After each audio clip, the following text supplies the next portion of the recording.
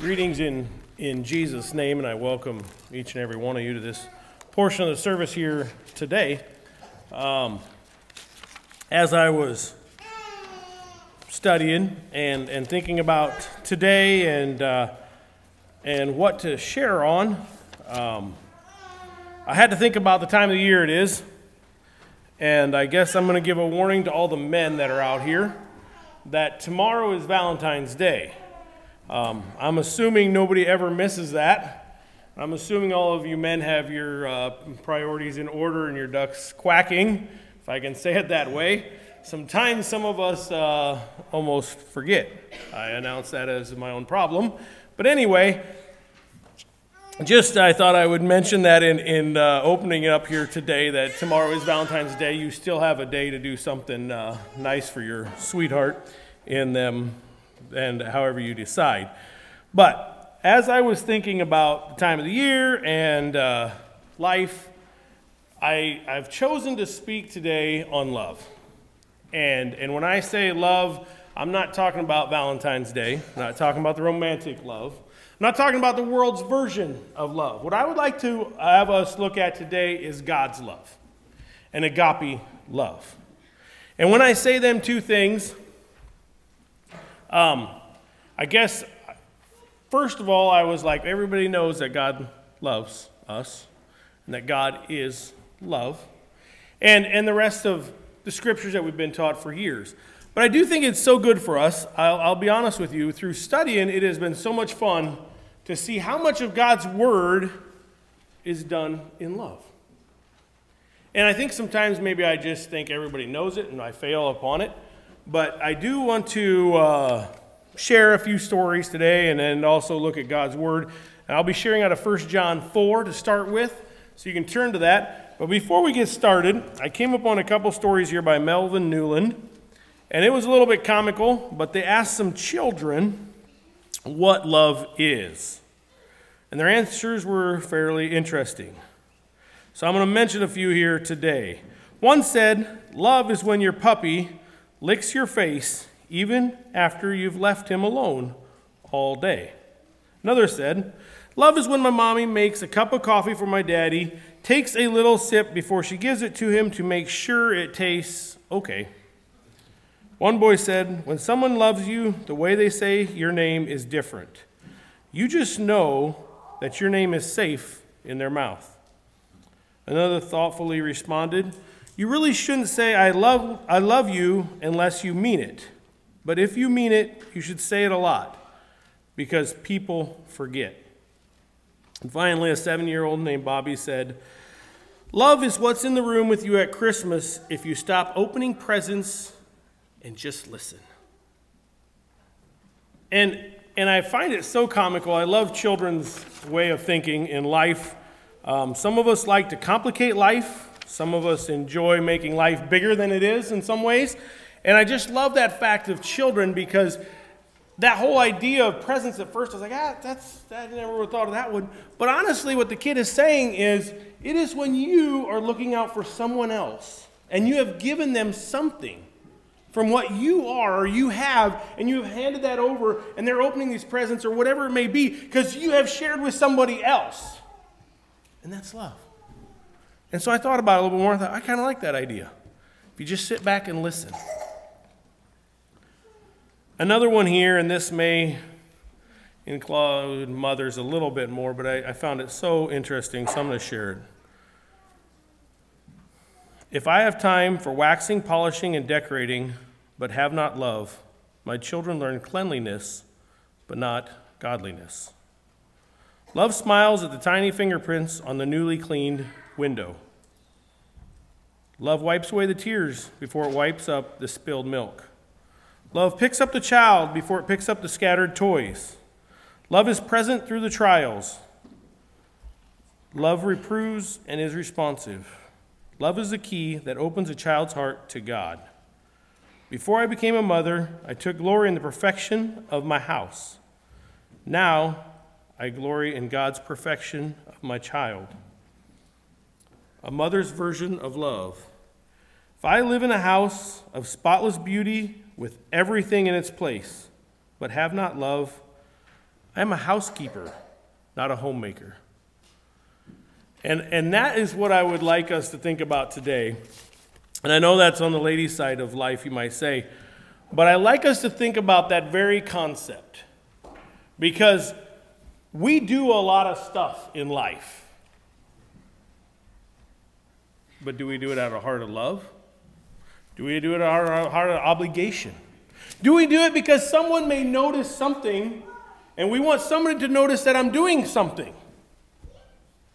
Or do we do it because of the love that God's placed in our life? 1 John 4, starting at verse 7, I'm going to read to the end of the chapter. I chose 1 John 4. I want you to understand one thing. There are so many scriptures that I didn't know where to start or begin or end. So I hope that this ship, when it starts, ends in a beautiful place or somewhere decent that makes sense. The love of God is so thorough, we could probably preach on this for the next weeks and months and not even come close to it. It's just amazing. Do a study on God's love someday. And the amount of scripture and the amount of life that is breathed into your life when you study what God is and that God is love. But I chose to start 1 John 4, verse 7 through 21. Beloved, let us love one another, for love is of God, and everyone who loves is born of God and knows God. He who does not love does not know God, for God is love. In this the love of God was manifested toward us, that God has sent his only begotten Son into the world, that we might live through him. In this is love, not that we love God, but that he loved us and sent his Son to be a propitiation for our sins. Beloved, if God so loved us, we also ought to love one another. No one has seen God at any time. If we love one another, God abides in us, and his love has been perfected in us. By this we know that we abide in him and he in us, because he has given us of his Spirit. And we have seen and testify that the Father has sent the Son as Savior of the world. Whoever confesses that Jesus is the Son of God, God abides in him and he in God.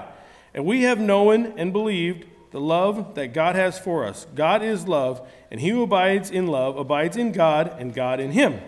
Love has been perfected among us in this, that we may be bold. We must be boldness in the day of judgment, because as he is, so are we in this world. There is no fear in love, but perfect love casts out fear, because fear involves torment. But he who fears has not been made perfect in love. We love him because he first loved us. If someone says, I love God, and hates his brother, he is a liar. For he who does not love his brother, whom he has seen, how can he love God, whom he has not seen? And this commandment we have from him, that he who loves God must love his brother also. Now, I'm going to be real honest with you. When I got studying this, there was a lot of God loves and not, back and forth. And he says, if you love God, if you don't love God, then you don't know God. And if you're not born of God, then you don't love. And it kind of goes back and forth. But it is absolutely a beautiful passage. And I think this back and forthness and some of this stuff absolutely explains the love of God. Going back to verse 7 and 8, and it says, he who does not love does not know God, for God is love. I find that terribly intriguing to me. It's a very strong statement, because he says, he who does not love does not know God. Point blank. It's not, if you don't love right, then you might not know God good. But it's if you don't love somebody or those around you, then you don't know God. Because God is love. And God is love really has kind of baffled me over the years in a sense, because I know God is love, but God is also justice, and God is a great God, and God created this. But in a sense, when you actually boil love down, God is love. It's who he is. I don't know if I can explain it any more than that. Through studying, I was listening to a few things online, and I was listening to this older gentleman. I can't remember his name right now, but he said, it's so basic, it's so simple. And after I got listening, I thought, he's right. Sometimes I want to piece this apart and try to explain how God is love. And yes, he is love, but we have to accept that God is love. And what I love about this whole thing, that God is love, the very being of God is love. And that's why he created this world. He created this world because he wanted somebody to love him. And then we know, and he states that in verses 9 there, he said, God's love was manifest towards us, that he sent his only begotten Son into the world. And I know everybody knows, John 3:16, for God so loved the world that he gave his only begotten Son, that whosoever believes in him should not perish but have everlasting life. See, God loved us enough that once we had messed up the world fairly badly, he sent his Son to die for you and me. His Son didn't do anything wrong, but he loves us. And that's where I started comprehending a little tiny bit, and I don't think I can even comprehend in my little feeble brain exactly how God is so loved, because I don't know, it just probably blows my mind. But having said that, when I wrestle with the thought that Jesus came here to die for you and me because he loved you. You see, Jesus didn't have to come, or he wasn't kicked out of heaven because he was a bad boy. God sent him here for a purpose, and that was to die because God loves you. And that very thought of love has intrigued me to the point because there are people with a very low self-esteem. And you can call it humility if you want. You can call it this or that. But ultimately, because God loves you is the reason you are worth something. And I want to be careful when I say that, kind of. But honestly, that is where our self-worth has to go to, because God created you. You didn't just happen. You weren't brought into this world just for some odd reason. We know that the world has totally tainted love, totally twisted it up, and that's what the world does all the time. The world loves to take what God has designed as a beautiful thing and who God is, and then just twist it and mire it to the point that nobody understands it anymore.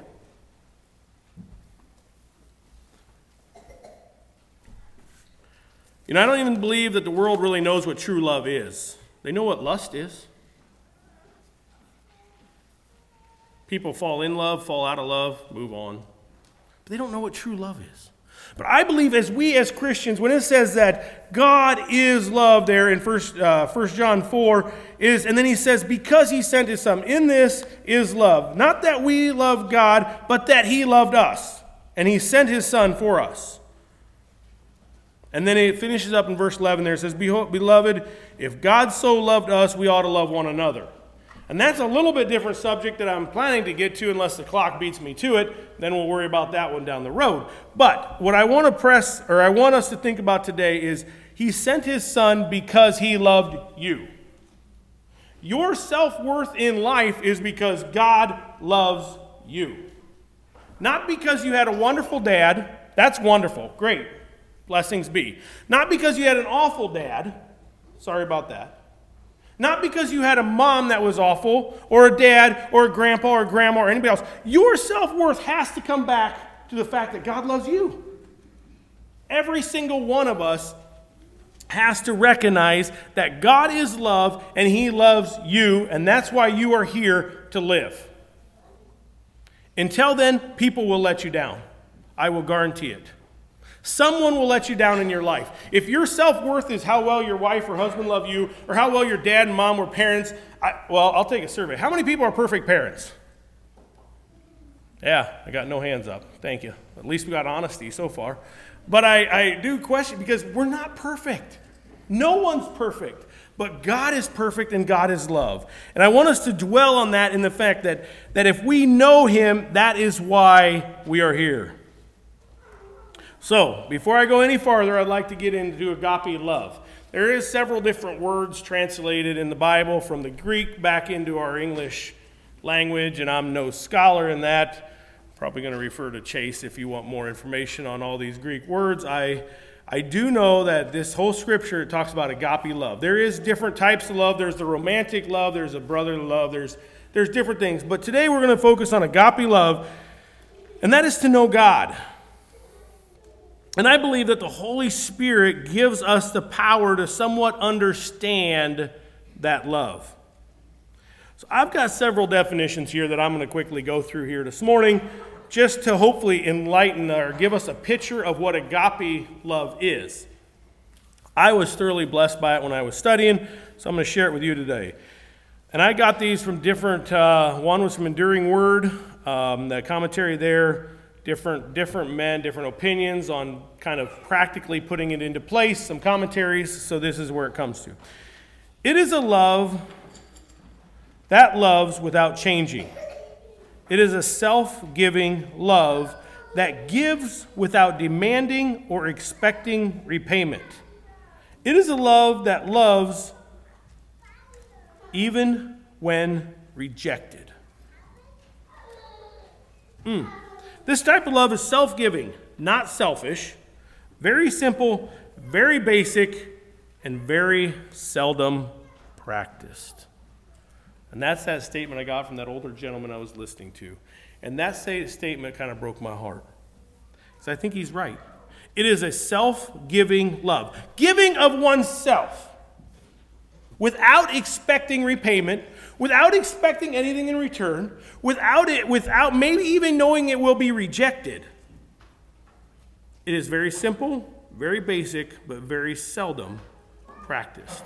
And I hope that's not right here today. I hope that we can honestly say before God that we have agape love. That's my heart's cry.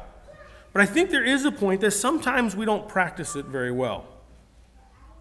Agape love, a decision regardless of an emotion. Now that one there, I had to think about a little bit, but I totally believe it because agape love is not how I feel. You know, sometimes we twist things up a little bit, and this one just struck me as here again, I was listening to a sermon, and he said, you know, we've got it kind of messed up in this world. We say, hey, I love chocolate cake, or I love the Iowa Hawkeyes, or I love going to town and going shopping, or I love deer hunting, or I love mashed potatoes and gravy, or I love rice and beans, right? We hear them statements all the time. So is that a decision regardless of emotion? See, I think in truthfulness, we like chocolate cake. You know, we like certain things. But I believe when we say we love something, it is a decision regardless of emotion. It is a decision to compassionately, righteously, and responsibly seek the well-being of another. So, if I say I love chocolate cake, am I really looking out for the well-being of that chocolate cake as I devour it? Probably not. See, I like chocolate cake. Well, I really don't. Oh, I'm sorry about that one. Let me clarify this. I'm not a big chocolate cake person. But we say I like something, it's because the emotion stirred inside of us, we enjoy it. And that's not wrong. But I think when we come to love, to sincere love, it is selfless giving. A self-centered person cannot truly love. You have to take your eyes off yourself, and with the help of the Holy Spirit, and this is why I believe agape love is done amongst Christians, because I believe that God has to be in us. We have to understand that God is love, and that God's love has to flow through us out into the world, because the Holy Spirit has to help us. Because in and of itself, we just like chocolate cake. Or we like this if it's good. Or I don't like this. You know, I really don't like coffee. I really don't like tea. I really don't like broccoli if it's cooked wrong. That's true. But anyway, so them are little things in our life. But when we talk about loving, it has to be the Holy Spirit flowing through us, and we have to take our eyes off of us. And we have to look, what can we do for someone else?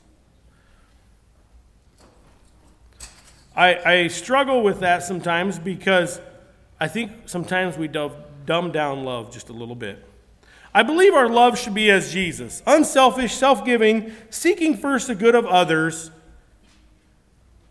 And I believe if we have that right, the whole world will take notice.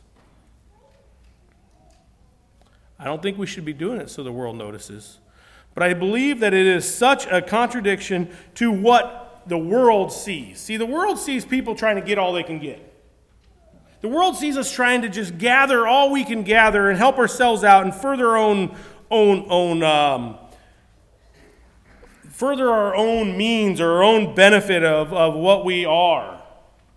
But I believe agape love and the love that Christ gave us, and that he in turn says God is love in us, is a love that will show the world and change the world, because we're not asking for something back. I'm not saying that I love you as long as you keep winning. Or I'm not going to love you as long as the cake tastes right. No, I'm saying that I am looking out for the betterment of you, and that's why I love you. And that's why God sent his son here for us. 1 Corinthians 13, and I understand that this chapter, I was so blessed when Amos Raver several years ago shared with us on spiritual gifts, and he made the comment, he said 1 Corinthians 13 is sandwiched in between the two spiritual gift passages, and I've never forgot that. So I don't want to abuse the context of it, but he says your spiritual gifts must be done with love, because that's what's important. But I do believe there are a few things in 1 Corinthians 13. I'm not going to turn to it. We all know 1 Corinthians 13 as a love chapter. And there is a few things in there that give us a better idea of true love. And he says, and that's where I want, like I said, I want to take this out of context, because that is saying the spiritual gifts must be done in love. You can say, I have the gift of prophecy, so I can just go around, telling everybody what's going to happen. I have the gift of whatever. I can do whatever. No, you have to do it out of love. And that's what it's saying. But in that chapter, he goes through and he describes love as being patient, suffering long, being kind. See, love does not envy, does not parade itself around, and does not seek its own.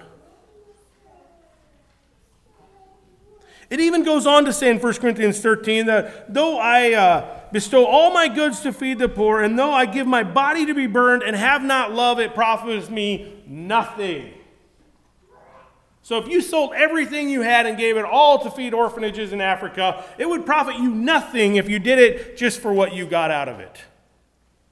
But if you do it out of a heart of love, it can go miles and miles. And so I share 1 Corinthians 13 in that context, because I feel like it gives us a little bit more of a picture of agape love. See, it's not about me. It's not about seeking my own. It's not about being kind to those that are kind to me. It's simply about looking out for the benefit of someone else. And the reason I keep pushing that point home is because, as 1 John 4 says, God is love. And he had your best interest in mind when he sent his son down here to die for you and me. And that concept itself just absolutely blesses my heart. I believe that concept should do what verse 11 says: we ought to love one another. I warned you that the clock might beat me, so I'm going to close today, and we will pick up we ought to love one another next time I share. May God bless you. I hope that God's love is radiant in our lives, and I hope that we can be inspired. My true cry is that you can look into the scriptures and look at how many times and how much of the scriptures are revolved around love, and that God loves you. May God bless you.